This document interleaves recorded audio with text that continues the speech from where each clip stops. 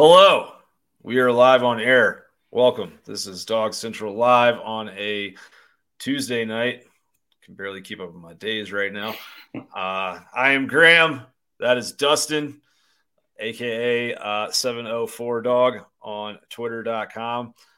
We are here to answer your questions.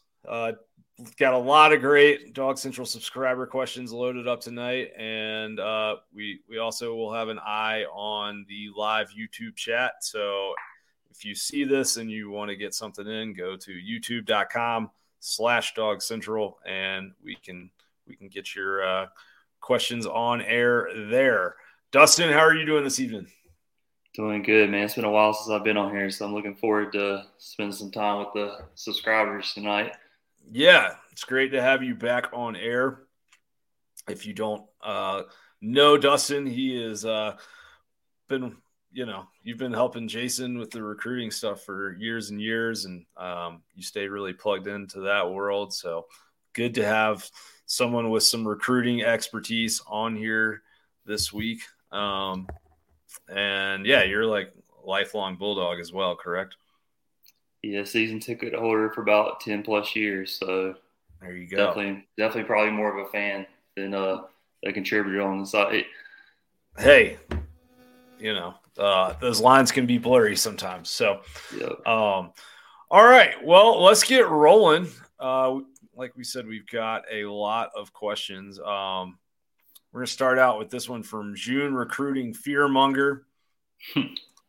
Who do you think steps up on the DL this year? I feel really good about Michael Williams and Nazir Stackhouse, but after that, we need a couple more guys to step up. This has been I think a large topic of discussion. I've seen a lot of folks kind of wondering about the interior of the defensive line on DawgsCentral, and I think a lot of that angst has come from Bear Alexander transfer. But do you have any initial thoughts? Like, are there any guys that you feel like are primed for a breakout year?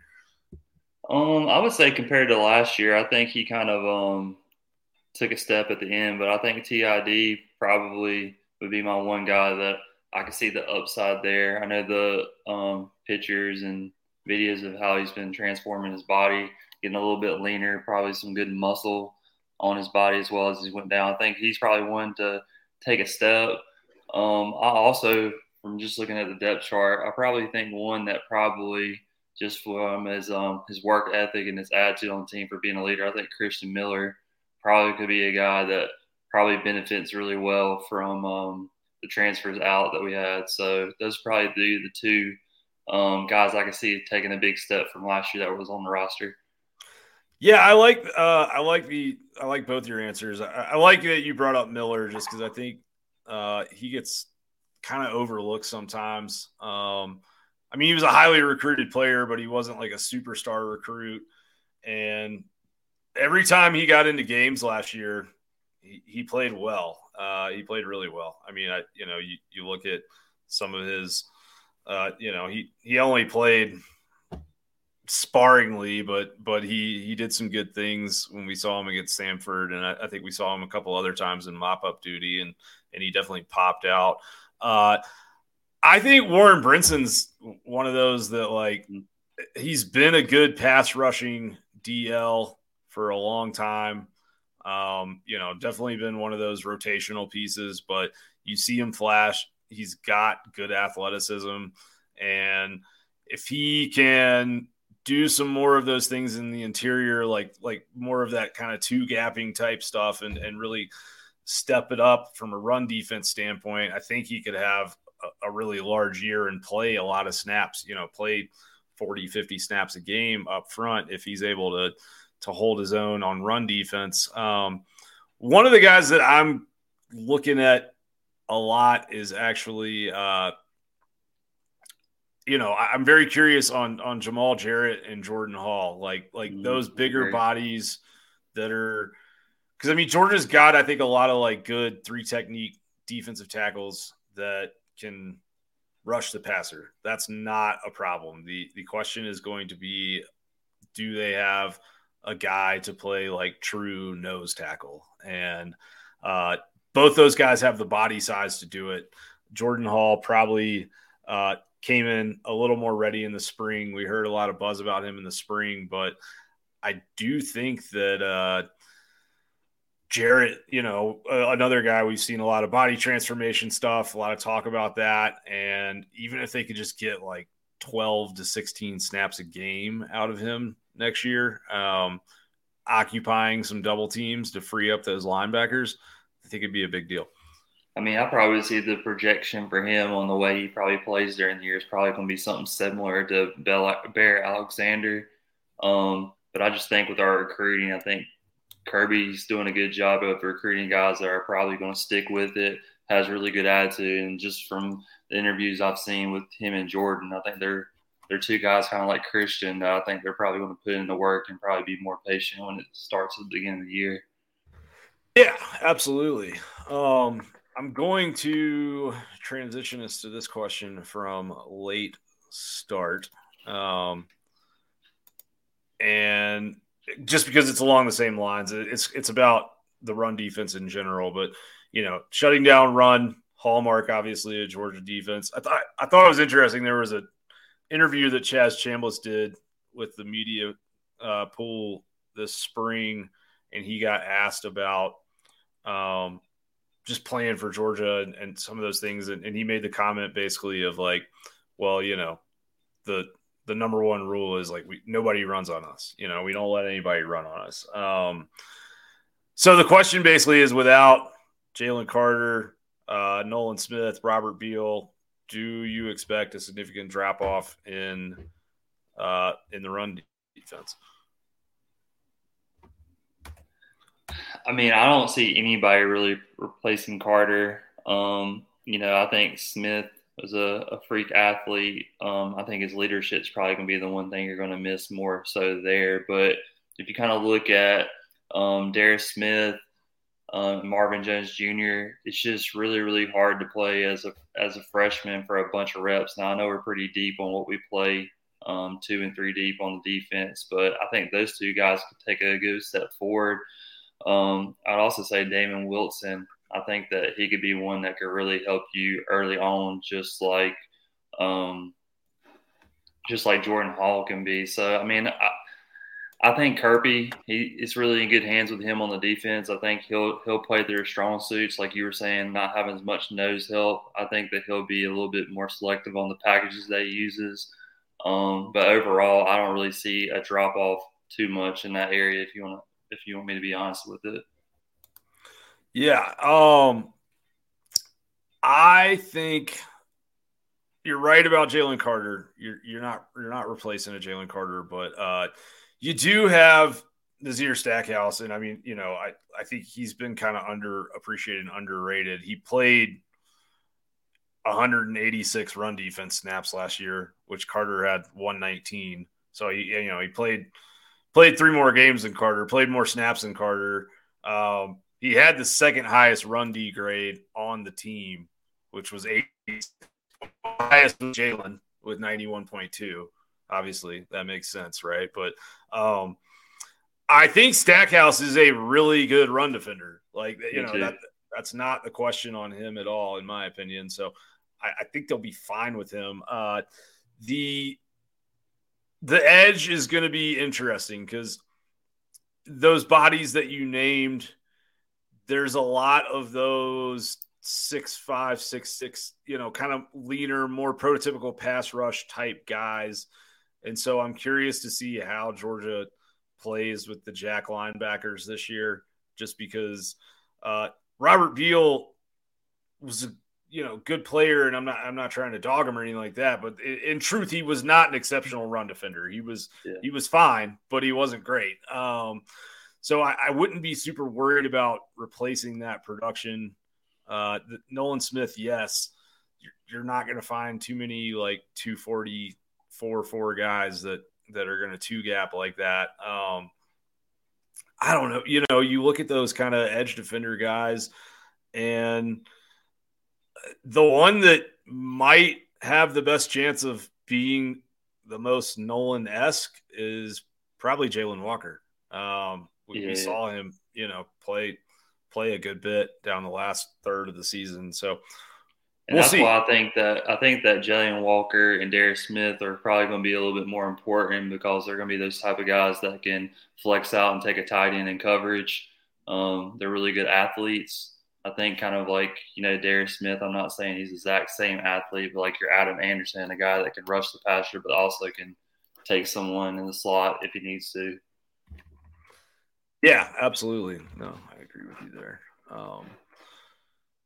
So moving on, I'm going to stay with the defense here. With Mondon out to start the year, Smile Mondon, inside linebacker, All-American candidate. With him out to start the year, who fills that role and what is his timeline? So I want to clarify. This is from David J. I want to clarify this question. Mondon, didn't play in the spring game after having a foot injury the week leading up to G-Day. I don't know what the timeline is going to be for him, honestly. I think it's too early to tell. Foot injuries are really tricky, especially in football. And, I don't want to speculate. I do think there's a good chance he maybe misses a little bit of time early in the season. Maybe he doesn't. I don't know. But in the universe where he's not ready to start game one, I do think it's an interesting question of who plays that inside linebacker position because you've got all sorts of candidates. That room is so stacked with guys. And everyone talks about C.J. Allen and Raylan Wilson, two top linebackers in the country this past season coming out of high school. And I think Allen's probably a little bit ahead of Wilson right now. But, Xavier Sorey looked really good on G-Day. And athletically, I think he's, a little bit next level, right? And then there's Lightsley, right? Like we heard a lot of good stuff about him all spring as well. Yeah, I really can't add. That's pretty much the whole depth chart there, so I can't really give you an intriguing name outside of those. But you mean, I know we recruited Jalen Walker as a middle linebacker, so he might be that guy that's probably in your Tyndall role at the beginning of the year in some of the reps. That's a good point for sure. Yeah, and I mean, I think we did see him in spring. He was out, but it did come out that he was kind of like meeting wise. He was sitting in with both the inside and outside linebackers. So it's hard to imagine in a time where they're going to be short on bodies at inside linebacker, but rich problems, I guess, right? Yeah, exactly. But hey, yeah, maybe we do see him. And I don't think the schedule really opens up to like the fourth game. I can't remember it, but I mean, we have time with Mondon to not really rush him. Right. I mean, see him come in before then, unless they want to get him one game in before that. Yeah, I think the question is like, do you want him back for the South Carolina game, right? Which I think was that third week of the season, second week of the season. Let's see.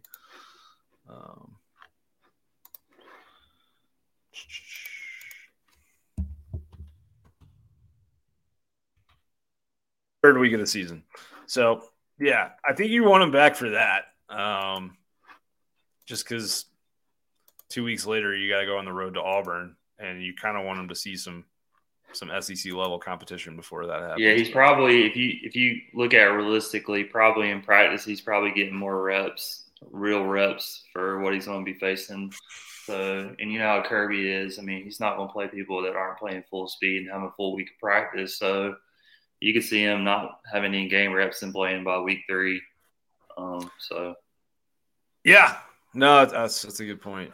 That's a very good point. So this is an interesting one, and it's about the changes to OV rules. Do you feel like the limit on official visits that each team can have combined with NIL and the portal is changing the landscape of recruiting? I feel like a lot more teams have a lot more commits than normal. The answer is yes, it is definitely changing the landscape of recruiting. There's no doubt about that. But Dustin, I'd love to get your perspective here on Yeah. sort of. So the official visits being limited per team has always been a thing.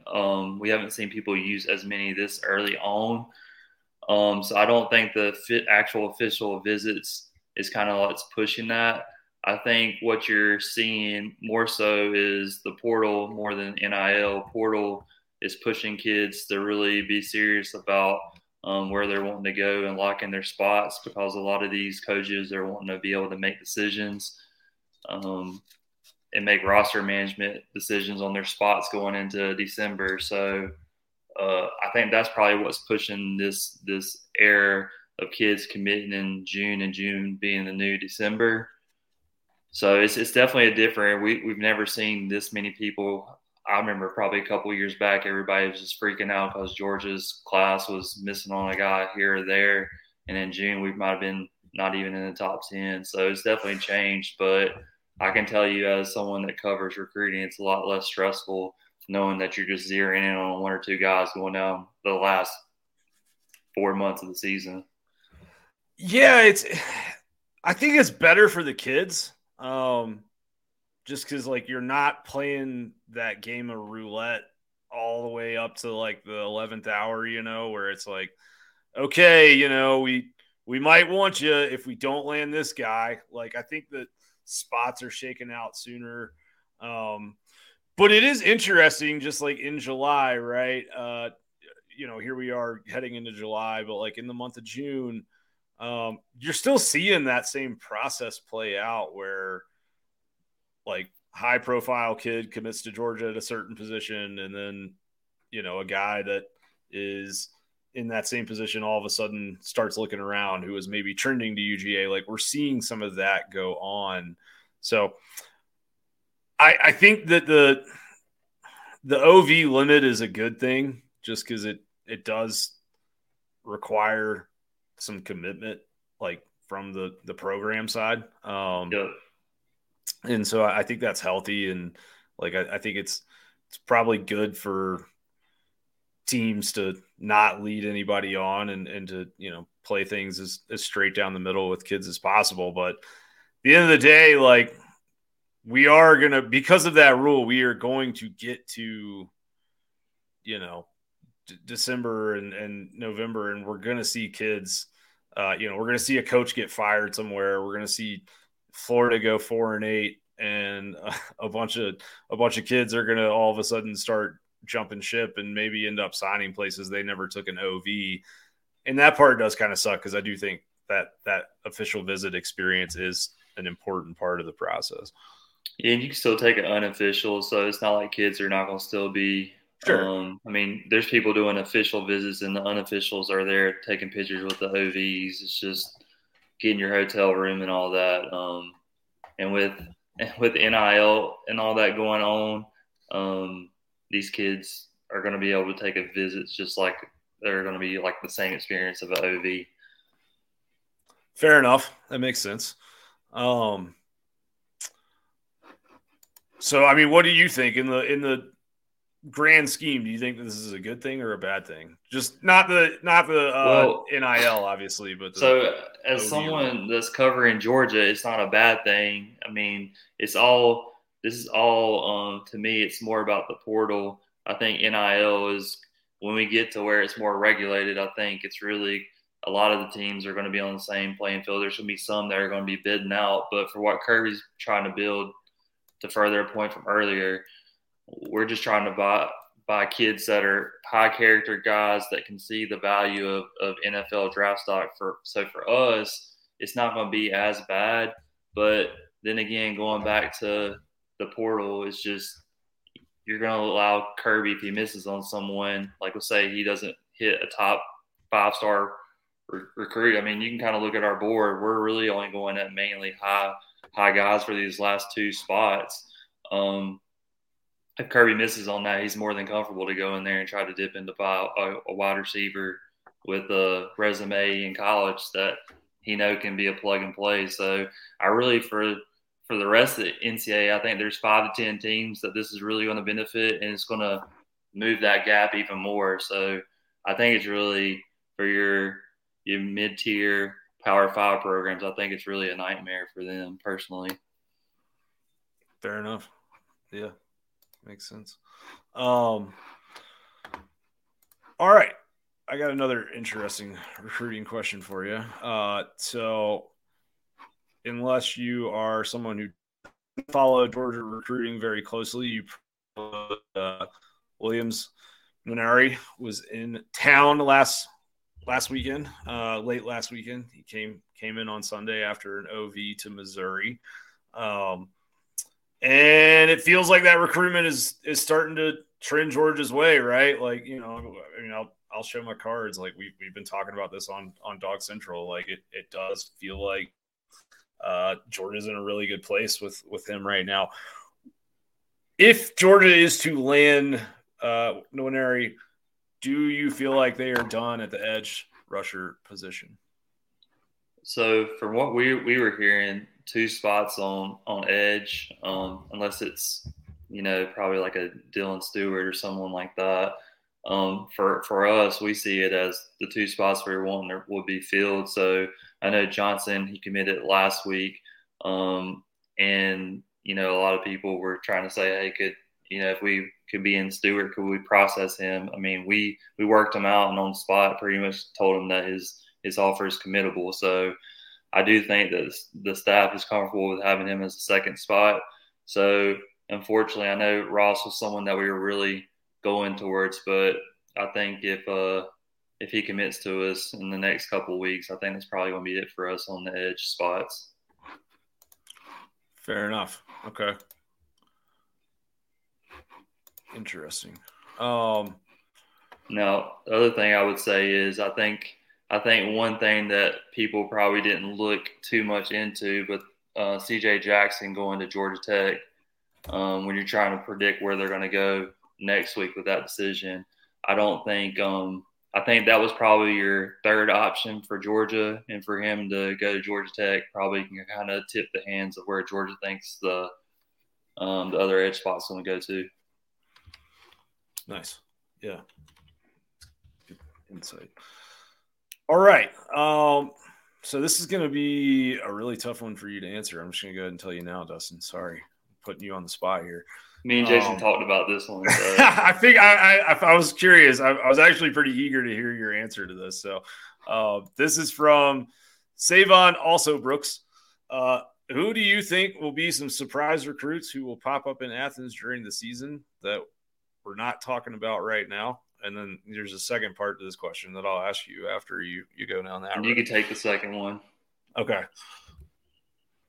So on the first one, you know, going back to what me and Grant just spoke about, the class is kind of filling up early. You can kind of look at our boards and see just kind of like check off stuff that you're probably not going to see a surprise commitment. So I feel like for some people, we're always itching for that next recruit. It might be a little bit more boring for people for the next 4 months, but if you go down the line for quarterback, we're obviously going to be done with that. If you go to offensive line, probably in the next 2 weeks, you'll probably already be done with that. Secondary is solid unless someone was the flip out of there. Tight end, we've already got 2. And we feel like Carter Nelson's going to go to Nebraska. So those are pretty much all the ones on the board. Outside linebacker edge, we just covered that. That's done. Middle linebacker, probably be done in the next 2 weeks. And then running back, the only way I would probably see our board start to like shift somewhere else would be probably if Nate Frazier was to pick somewhere else, which, you know, like last year, obviously there can be surprises out there. So really all that leaves you with is wide receiver. So that might be your spot to where Kirby's trying to maybe flip someone on their board down the end. But going back to what I said, I feel strongly like if Kirby doesn't hit his guys here, he's probably going to go to the portal. The only other ones that me and Jason probably could look on the list for a wide receiver if Kirby wants to see is the Isaiah Cannon guy that's committed to Notre Dame. That might be one guy that we're kind of looking to see how he plays his senior year in Notre Dame. You know, we've had Rhett and other people come, and they were kind of on the down low when they visited. It's kind of like that Clemson vibe where they don't want you to visit publicly. So I hate to say that, but there's probably not going to be too many surprises going down the end. Fair enough.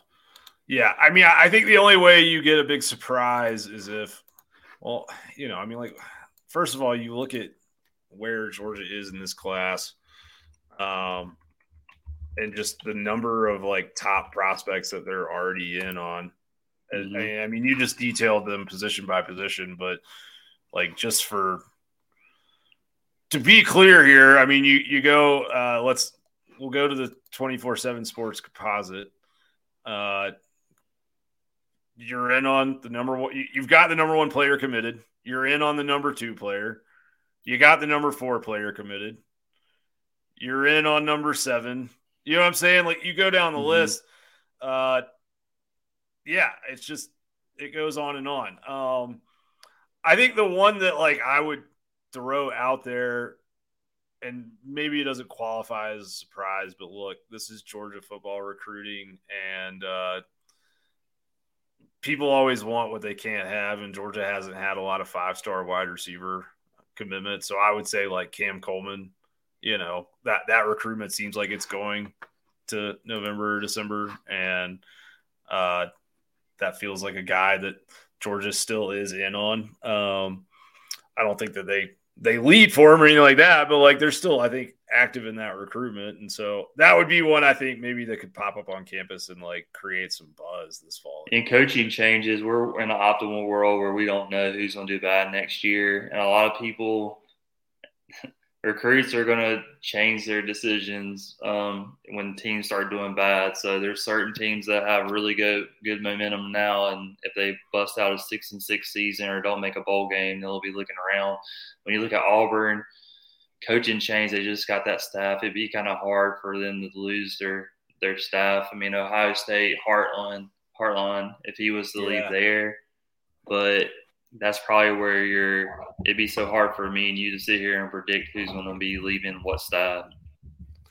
For sure. Yeah, absolutely. And I mean, I think you get into early October, some of those things might become a little clearer. But provided that Hugh Freeze doesn't have a hooker relapse, I don't know that we're going to see. They do like buyouts down there. It's true. They are afraid to throw the money. All right, let's move on. Oh, wait, I forgot to answer. Yeah, what was your position group that it's not being talked enough for the team right now? That will be a strength. I think it's all tough. Pretty good. Yeah, I mean, there's like their preseason number one team. There's a lot of hype, but I think it would be in the secondary. I think the safety duo that Georgia's about to have with Bullard back there next to Starks is probably, and they've had some really good ones, but like I think it has a chance to be the best safety tandem under Kirby. And I know that's saying a lot, but those guys are that good. And from what I've been hearing from off-season workouts and stuff, I think Bullard looks even more natural at safety than he was at Star, and he was really good at Star. So that's my answer for that. Draft-wise, you might be correct too. For sure, yeah. Then their backup, Guerrero is the backup. You don't know where he'll be. I mean, be kind of natural. Totally. Yeah, and I mean, I wouldn't be shocked even to see Tyke Smith if they were to do some 3 high looks or something like that play. Which they will.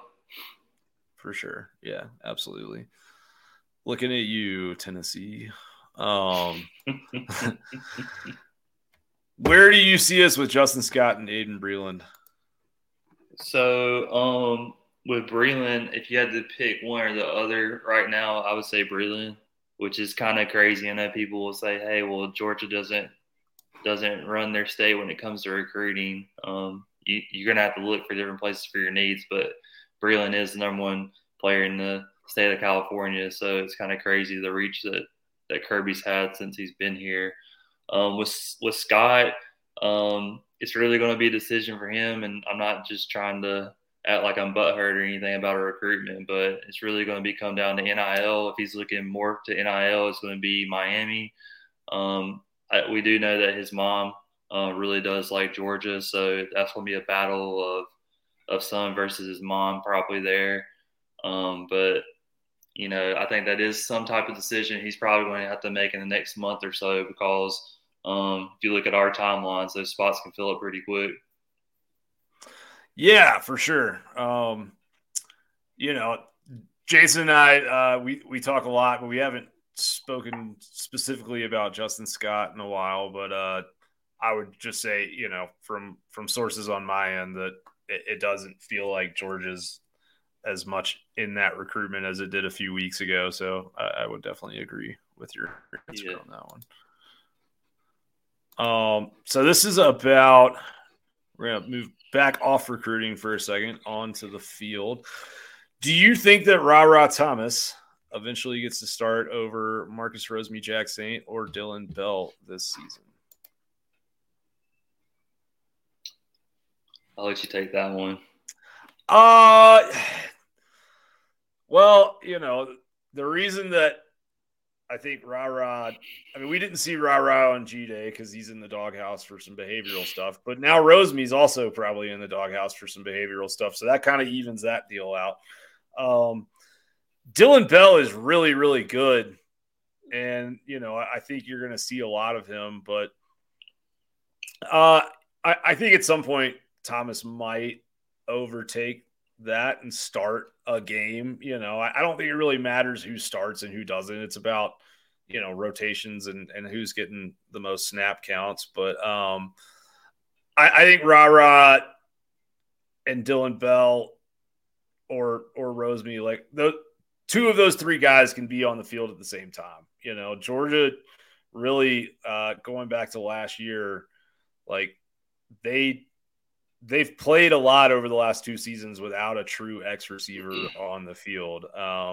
And Rosemy is an X receiver. Don't get me wrong, but it's like Ladd, he's played a ton of outside receiver. He's played more outside receiver than he has in the slot. But like, if they had more big bodies that they trusted, you'd probably see him more in the slot. So I guess point being, I think there's plenty of room for all those guys to get reps, but the separator for Ra in terms of how quickly he's able to get on the field in Athens and how much he's able to stay on the field it's going to be about blocking for him. It's because those other two guys are exceptional blockers, and Rosemy, we haven't seen him burn anybody down the sideline, but he's good in blocking, and he's really, really good over the middle, finding holes in the zone, knowing where to sit down and make himself visible to his quarterback. And so I think that kind of savvy is going to help him. But of the three, it's tough. Like, it's like Georgia brought in Ra Thomas, and then it was like Dylan Bell kind of like flipped a switch and was like, no, y'all aren't about to recruit over me. Like, I'll show you guys what's what, Yeah, I think the other thing that's probably not good for Ra stock is Lovett operating mainly through the slot with the snaps that he had in Missouri. And if he's in slot for you and you're pushing Ladd out there, it's gonna be less reps for them to go around. I personally think. Now, I could be wrong, and Lovett plays in the outside, but if you look at how he's used at Missouri from the slot primarily, I think that's probably going to hurt the outside reps. For sure. Where do you think Arian Smith fits into all that if you're seeing them operate from the slot, Ladd and Lovett? I think Arian's still probably – we might see him in the slot a little more, but he's been a Z receiver his whole career, and I don't think that'll change. There's that thing that happens where it's like, oh, this dude's short and speedy, so he's going to be a slot guy. But, like, Arian is not as twitchy as your normal, like, high-level slot receiver. He's extremely fast, but, like, route running wise, you're not seeing him do a ton of, like, quick stop-start movement. That might be because he's never been healthy. in fairness Yeah, to that's him. true. That's true. Yeah. But So not to get off track, what do you think about Anthony Evans? Do you see where he's kind of splitting those reps by the end of the year with Arian, and do you think he can get to that quick? I think Yazid Haynes has a better Okay. shot at that. I do, yeah. And I mean, it's I think Anthony can really move with the football in his hands, and he did have an ankle issue during spring practice that I don't Oh, think okay. was widely reported. So it's hard to say what exactly he is. I will say though that I was down on the field before G Day during warmups. He's bigger than I thought he was. Evans. He's taller than I thought he was. So, I do think he could be a really, really good fit at that Z position. But it'll be interesting to see because with the tight end usage, there's been a lot of times over the last couple of years where Georgia doesn't really even play with a true slot receiver for large portions of big games. So, I don't Yeah. know. Secondary questions. So this is from What You Got, Lauren. We got another two-parter here. Do you think one of Nyland, Green, Dalen Everett, or Julian Humphrey takes a starting quarterback spot opposite of Lassiter and runs with it for the whole season? If so, who's your guess on that being? So basically, I think the question is, I mean, obviously one of those three guys is going to be the starter, but I think the question is which of those guys, will or could start and finish the year with that same position? I mean, I would just to keep it short and sweet. I would go with probably Everett and showing that Nealon if he has a or Nyland if he has a good fall camp. I mean, he could definitely push them. I don't think Kirby's going to show favoritism there, but if you kind of look where the reps were last year in the spring, I would go with Everett. I just think he's more complete run game and pass game. I would take him with his size and his speed. I would take him over the other two right now. Yeah, it's tough, man. I like all three guys, and there's things about all of their games that I like. I'll say this: like I could see a scenario where Nyland Green starts the season and somebody else takes that Definitely. job, kind of like Amir Speed and Ringo in 2021. This isn't really the question, but like I think Julian Humphrey is going to be a really, really good player. And I kept hearing a lot about him in the spring. And, just there continues to be a lot of good buzz on him. And athletically, I think he's kind of like built differently than a lot of dudes. Again, I think it's the run support piece for him. Like he's got the body and the frame to do it, but will he consistently do it? Does he get off the blocks? That kind of thing. And going back to that, it's going to be one of these years. The good thing about not being thrown in the fire with a big matchup like Oklahoma in the first game is you're going to have two weeks. And just like you said with Speed, he was shown out there, throw him into the wolves, and we pretty much knew after a game or two he wasn't ready for that. So Right. I think it's good that we had those two games to where you're really going to be able to play both sets of those two. I think they're going to get equal reps the first 2 weeks, all three of them. I agree. All right. So, second question here is about Aguero. What you got, Lauren? Has got some big secondary things on his mind. I love it. Basically, the question is: heard good things about Aguero as a safety, and that he might be tough to keep off the field, and that is all very true. You heard correctly. Wondering if we see it being Tyke Smith's playing time that he could take if he's taking somebody's playing time. I'll go ahead and say it. Yeah, I mean, I think that's the like, barring an injury to Starks or Bullard. Knock on wood that doesn't happen. We never wish injury on anyone here on DawgsCentral Live. I think that star position would be that's kind of the safety training spot. It always has been for Kirby defenses. You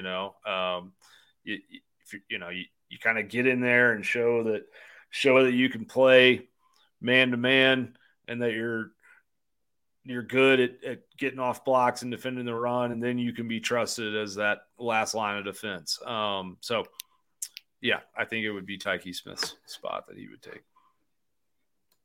So I guess one question I would ask you on that: do you think when you get into the season, maybe mid season, I know like this is where Tyke Stevenson came in, kind of made a push whenever he was in the program. Could you see kind of matchup specific if someone has a big body tight end or big body wide receiver in the slot? Could you see that kind of be where Guerrero starts kind of making his push? Because it seems like he on the big body guys or tight ends or stuff like that. I mean, not to kind of knock Tyke, but I don't think I'm going to be wanting him up on a 6'4", 6'5" tight end too much. Yeah, that's a good question. And this is how Kirby thinks. Think so. Yeah, no, I mean, I think that's yes. Like, yeah, you make excellent points across the board. I think that would be the moment, right? I also would say it could always happen against Tennessee because Josh Heupel. Yeah, well, no, really, partially, but the thing is that Josh Heupel does the find the duck game where, you know, if he finds a matchup that is working, he goes to it over and over and over. It was Latavius Brini in 2021, and Tennessee scored 10 points in the first 3 drives, picking on that matchup, and Kirby took him out of the game and put Chris Smith at star and moved him down from safety and put Dan Jackson in up top at safety, and Tennessee basically didn't score again until garbage time, right? So I think that is the question is like, does a game come around where Tyke gets matched up on a guy that is just better that day that he can't cover, and then you gotta put somebody else in or you're gonna get toasted in the same spot over and over. Yeah, I agree.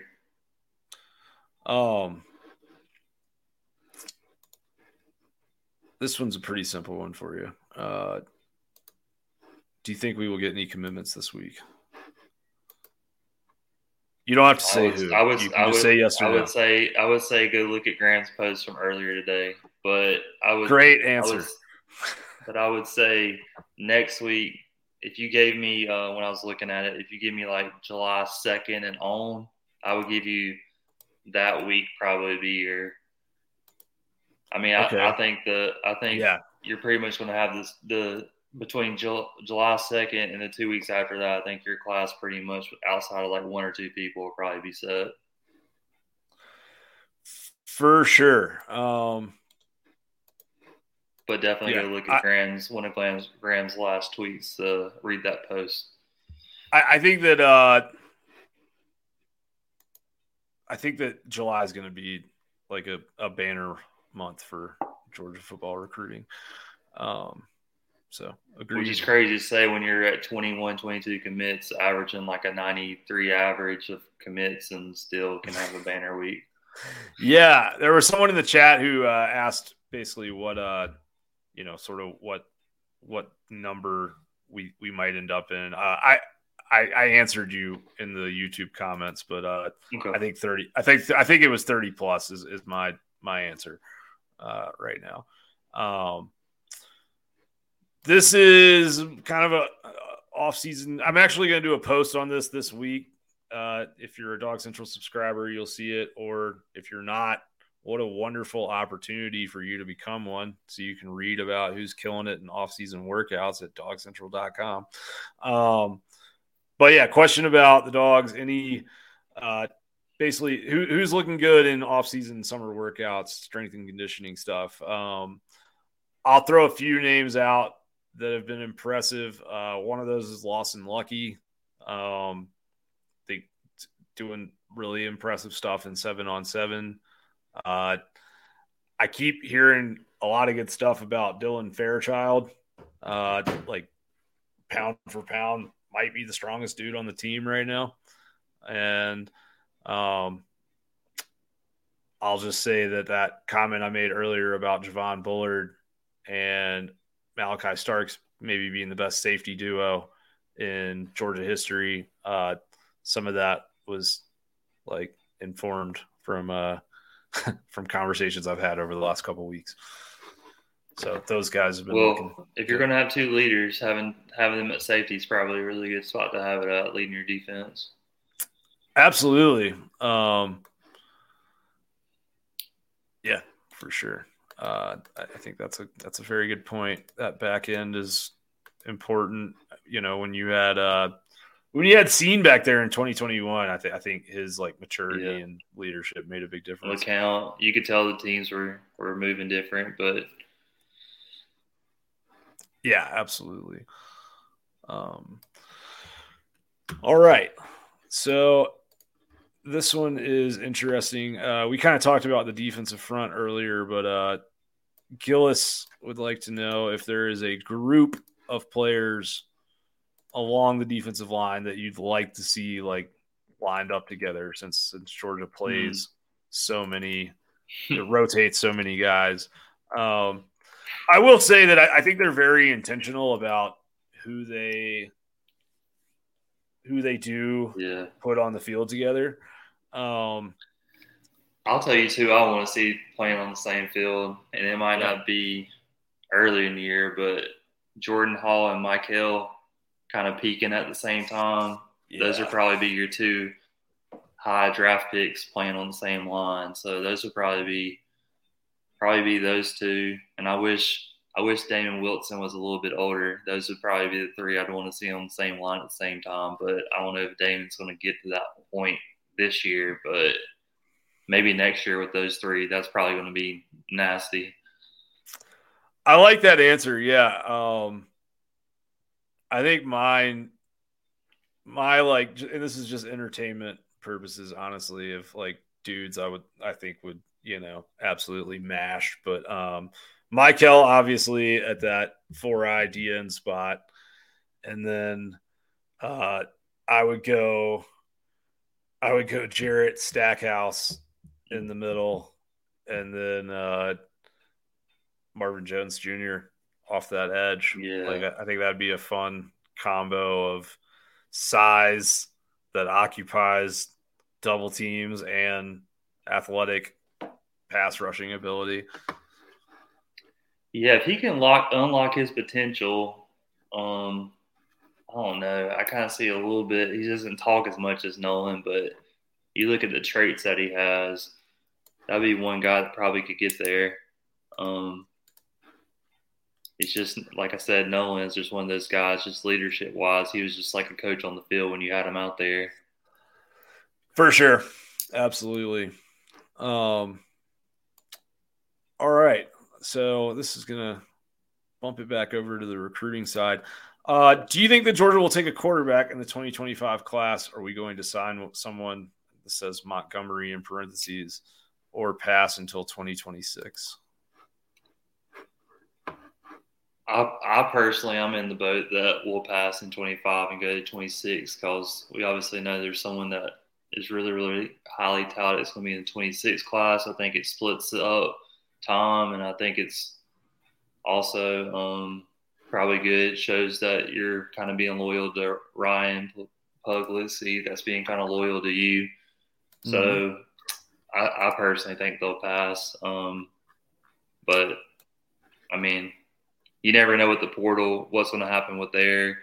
I know I talked to Jason that what would be the scenario be like if Beck was to somehow not get drafted, how that probably would push people out of the program portal-wise if there wasn't really a spot to compete for them. So I think that's the only way that you probably see something happen in 25. But if you're seeing Puglisi, Stockton, Raiola, and Vandegrift, to me, it'd be kind of hard to get another guy. You think Vandegrift will still be in the program by the time?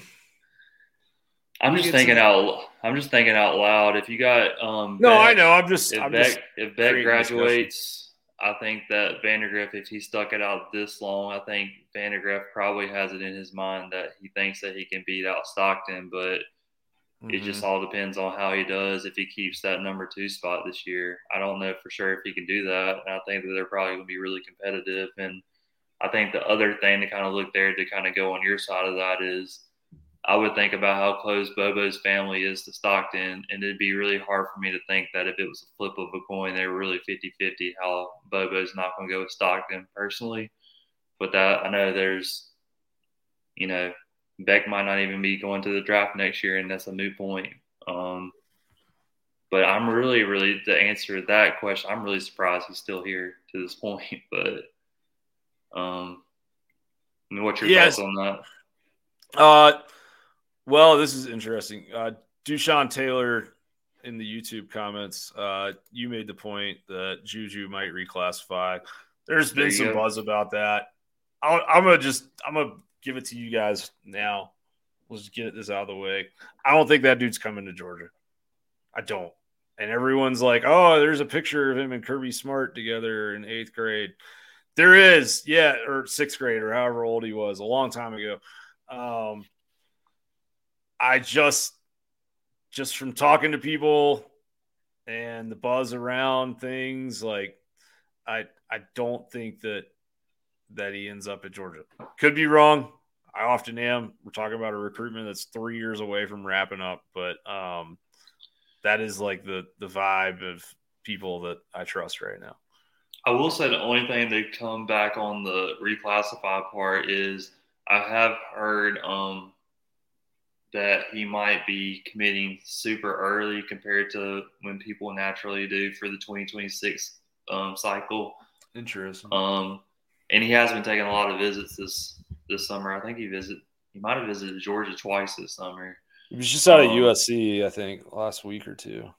Yeah. So, but I mean, that's so far away, and you see all these people like the 25s and 26s that we're still after.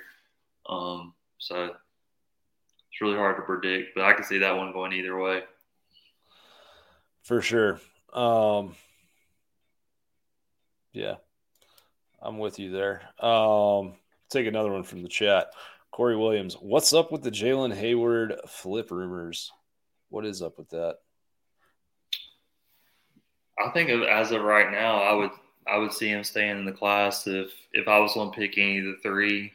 I would say Woodyard, but I'm not sitting here saying that I even think that's a 30% possibility. I would probably say that like a 10%. The reason I would give it 10, 20-ish percent is just because he's taking so many visits, but I'm not really a hater on that because if I was that age, I'd be taking visits too. Hell yeah.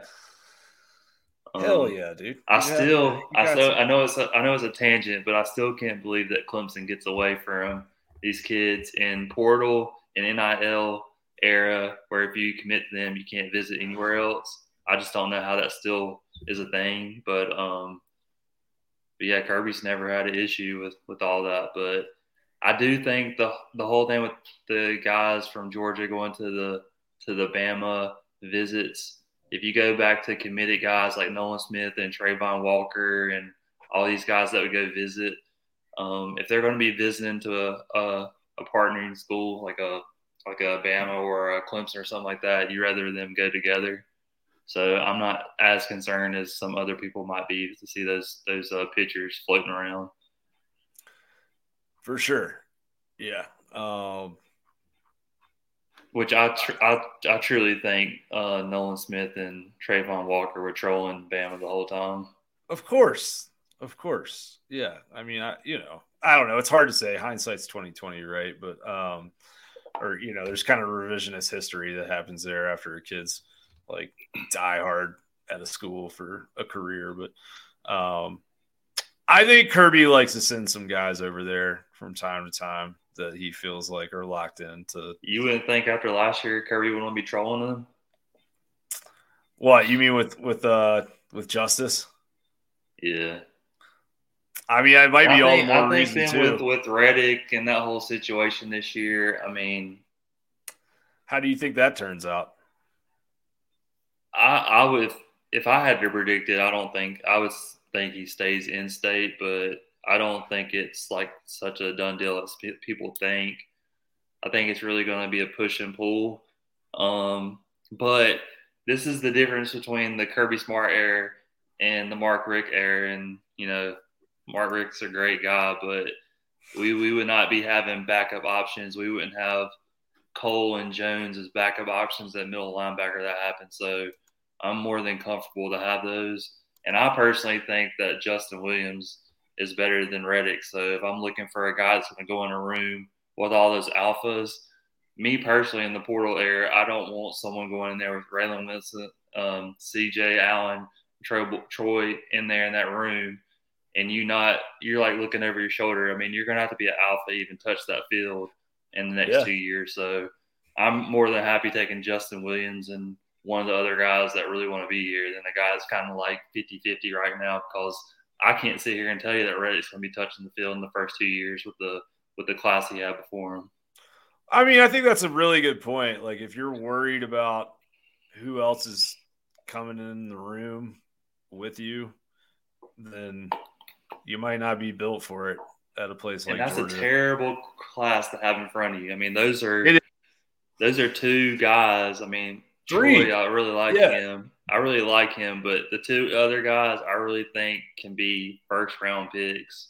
And Troy definitely could get there too, but like CJ Allen and Wilson are like absolute dudes. Those guys are going to both be multi-year starters probably. Yeah. And I mean, like I said, it's gonna set up to where we got kind of like that 3 inside linebacker package like we had on the first national championship run. So yeah, absolutely, no, for sure. So we got one here. What are y'all hearing on KJ Bolden? I know that he's taken a lot of, taken some visits recently. I had people in my DMs on Sunday night being like, is KJ Bolden going to Alabama? 2 weeks ago, they were in my DMs asking if he was always going to happen, brother. To Ohio State. Yeah, for sure. No, and I mean, it's like we just were talking about, like, that's the nature of the beast.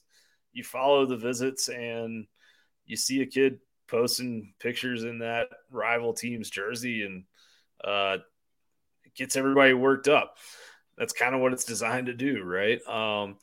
I think that I still feel really good about Georgia and KJ Bolden, and people are telling me that I should feel good about KJ Bolden coming to Georgia. I just think that he is locked in, like maybe not locked in 100%. I'm not saying it's outside the realm of possibility, but just every time I ask about what's going on with KJ Bolden and whether or not Georgia should be worried in that recruitment, I get told no. And I thought it was pretty telling. He went down to Florida State not that long ago, and after he left there, there was some FSU people that I trust and talk to that were like, yeah, that dude's going to Georgia.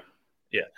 So this would be my thing. So out of all the schools in Georgia, he could have transferred to Dylan. He transferred to Beaufort. So, yeah.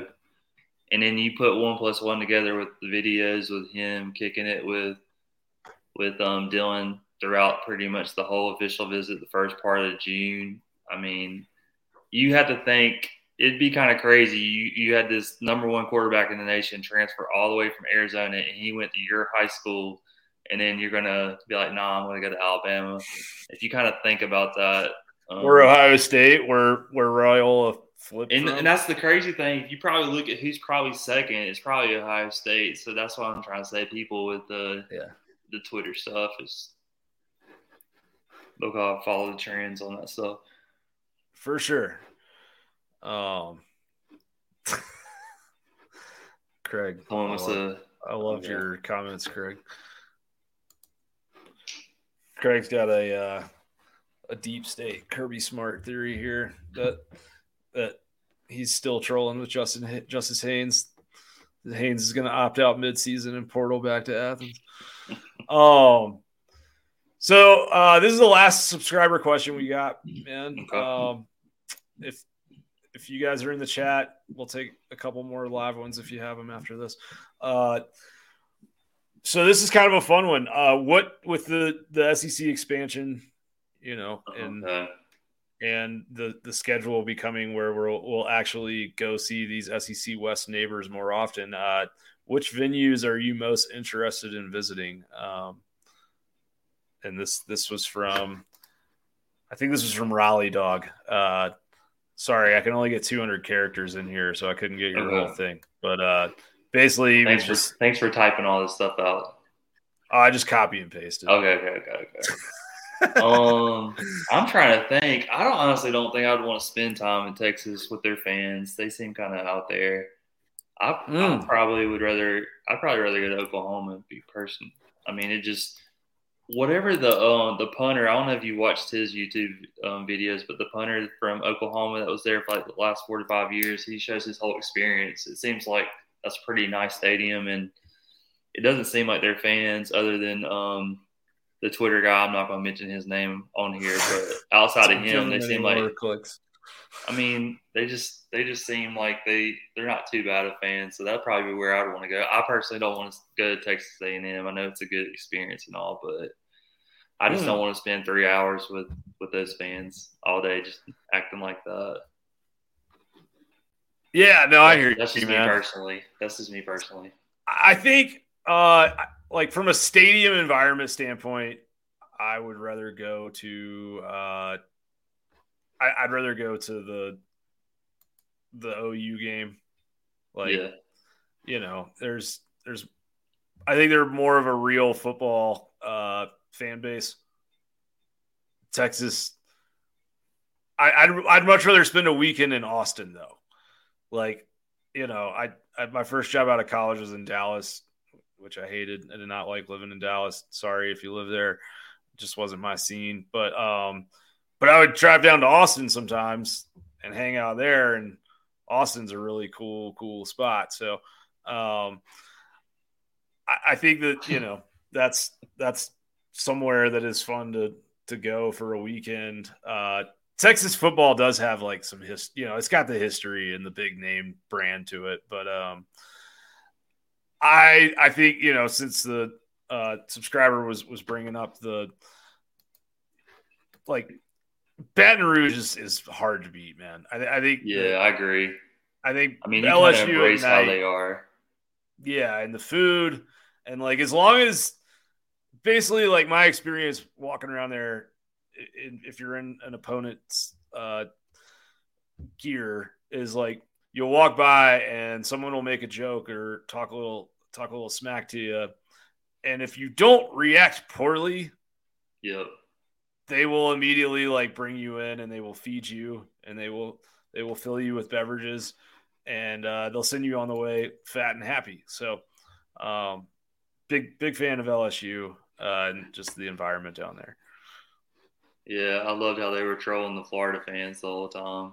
But like you said, the Florida fans don't do a good job of like taking it in. They probably get butt hurt every time they do it. What's the exactly. If you're just like the little Gator chomp, but they were saying, I can't even remember what they were saying to them. They did it in the baseball game too. Nice. What would be your stadium outside of SEC? I really want to go. Oh man.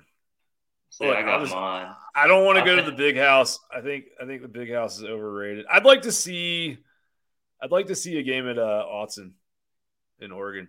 I think that'd be a fun place to go see a game. See, I would want to go to Southern Cal because I think we would take over the place. I feel like we would take over. Oh, you mean for a Georgia Road Road game? Okay. Yeah. That's different. I want to go to the Big House then, or Ohio State, and I want to see that whole kind of clash. Honestly, if it was outside of SEC, I think the Big House would be the one stadium that would not let go of their tickets. I think that they would legit not let us get more than 10% in there. I think their fans. I think Ohio State would be harder to take over than Michigan. For real? Yeah. Yeah. Well, I think with the new scheduling, that it's probably not going to happen ever. Well, no. We have Ohio State. I think we do have a home and away for Ohio State, so you're going to get that opportunity. Yeah, that's in 2030 something or whatever. But all All right, we got a couple questions left. Dushan, we already talked about Williams Neri. Go back to the start of the video. You have a question about Nate Frazier. I still like where Georgia stands with the running back out of Mater Day. How about you, Dustin? Same here. I mean, anything could happen. I know you visited Bama with how they are with running backs and stuff like that, but I think that's the only one that would kind of shake up our board where we'd have to figure out who they would go to. And they're probably okay with going with two and hit one in the portal if they need to. For sure. And then Aiden Cruz wants to know about Carter Nelson and Amari Jefferson. Carter Nelson is Nebraska, and it's about as lock as you can get. What about Jefferson? Any thoughts there? I would say Bama. Personally, that's my opinion on that one. Yeah. I know Jason. Unless we saw something funny like Nitro Tuggle or someone. I mean, it would have to be something crazy where we had someone leave our list that we would go into that. But I would think we're second or third in there, but I don't think we're necessarily pressing on him. Gotcha. What were you about to say? Sorry, I jumped in on you. What were you going to say? No, you're good. If I'm not mistaken, I think there's a potential for baseball, with Jefferson. Like, I think that's a factor that's maybe not helping Georgia right now. Just new staff coming off of a bad season. Georgia's baseball program doesn't quite have the panache like Alabama does right now. They just had a decent run to the super regional and all that. If you're going to take, this is me thinking out loud, I hate saying anything proactive or pro for Tennessee, but if you're going to think about Tennessee for football and baseball, I would think that would be if you're going to be on the East Coast, I think that would be like the best blend of the two. But maybe he's just kind of soured on them on baseball. Well, it depends. Like, Tennessee's baseball program is so divisive. At least the 2021 team was more, or the 22 team was more so than this last 2023 team was. But yeah, I think you have a point.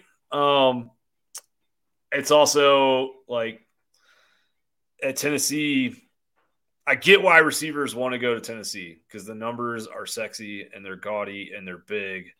I also get why they don't want to go to Tennessee because you're going to run 3 routes and, it might not be the best thing for your development for the NFL level running 40 go routes a game. And, like how much does your tape really say if you are busting for a 70-yard touchdown, but you're running past a defensive back who's still looking at the sideline getting a call? And you saw that in the draft. They didn't get drafted super high for what that production was. Yeah, and Jalen Hyatt's a freak physically. Like, it's not, he's really athletic dude, but they don't develop as many of those like crossing routes and some of those routes that are like really key to pro football. They're not running there. So, all right, last one, Aiden. Do we get another receiver in this class, in y'all's opinion? I don't. At this point, I think it just depends on who it is, man. Like, I think there's 3 receivers that Georgia, I think, would take right now if they wanted to commit, and those are Jeremiah Smith, who I think they're moving out on, Mike Matthews, and Cam Coleman. And I think, we'll see what happens. I don't think it's necessarily as over for Mike Matthews as some people think it might be, but I don't think Georgia's leading in that recruitment right now. So, only thing that I would tell you, just kind of looking at the wide receiver board, you're talking about juniors. You got Lad McConkey probably gone. You got Dominic Lovett probably gone. Rosemead's probably gone. You got Arian Smith. He might think that he's gone. So you got 4 or 5, and you're going to have 3 guys on your list right now. And that's saying we're not even portaling anybody. So if those guys are leaving your room, just realistically, and you're bringing in these guys, if you're not going to be a bona fide star, you're going to want to get someone out of that portal. I mean, there's no offense to these guys that are in the high school, but we're going to need actual impact guys next year to help complement what we have. So I think it's just telling to tell you that Kirby's saving that spot to where it's either going to be a bona fide stud or I'm going to get 1 or 2 guys like I did just this last year to fill the stat sheet, because we're definitely going to need I just think we're going to have a lot of production leaving next year. I think that's well said. All right. Before we wrap up, quick announcement for you guys. DawgsCentral is got an exciting new partnership that we are starting with our friends at Home Field Apparel. Rocking some right now. This is not just like they have a new drop of Georgia designs that are coming out on Saturday, and I've seen them. They're awesome, but this is not just about, like a quick kind of mercenary thing. We've decided to partner with Home Field for the next year. Our subscribers at DawgsCentral, you guys will get 20% off your orders with Home Field. So, lots of exciting stuff. They're gonna host some events for us this fall in Athens. Subscribers to the website, you guys will be getting entered automatically into giveaways for free stuff every single week. There's a lot of cool stuff that we'll be doing, a lot of collaboration, and it's just, I think, we're not adding anything to the price of DawgsCentral. It is still the same price that it's always been, but I do think it brings just more value for anybody that is a subscriber that wants to be a subscriber or is interested in finding a pay site to get UGA intel for this fall. Just because if you're going to order $100 worth of Home Field stuff, we're going to save you $20. That's 3 months of DawgsCentral right there. So you're coming out pretty even. So hope you guys will check that out and stay tuned, because you'll see a bunch of those designs and stuff dropping this week. But wanted to mention it here tonight just because I think it's exciting stuff, and we're definitely pumped for it. So I changed the logo up in the top right corner to Home Field times DawgsCentral, because that is the graphic that is going out on Twitter tomorrow morning. So thank you guys for watching. Dustin, thank you so much for being here, man. It's fun being back on the air with you. Always good chatting with you. Hopefully we can do it some more often before the season starts. Absolutely. Yeah, no, we definitely will. And yeah, just appreciate all of you that are active in the comments. It makes it a lot more fun when we know people are listening to what we're doing, and you guys definitely help move the show along. And hope you guys have a good rest of your evening. Might try and do something later in the week, might not. So if we don't see you before, hope you have a good week, but maybe we will. Until then.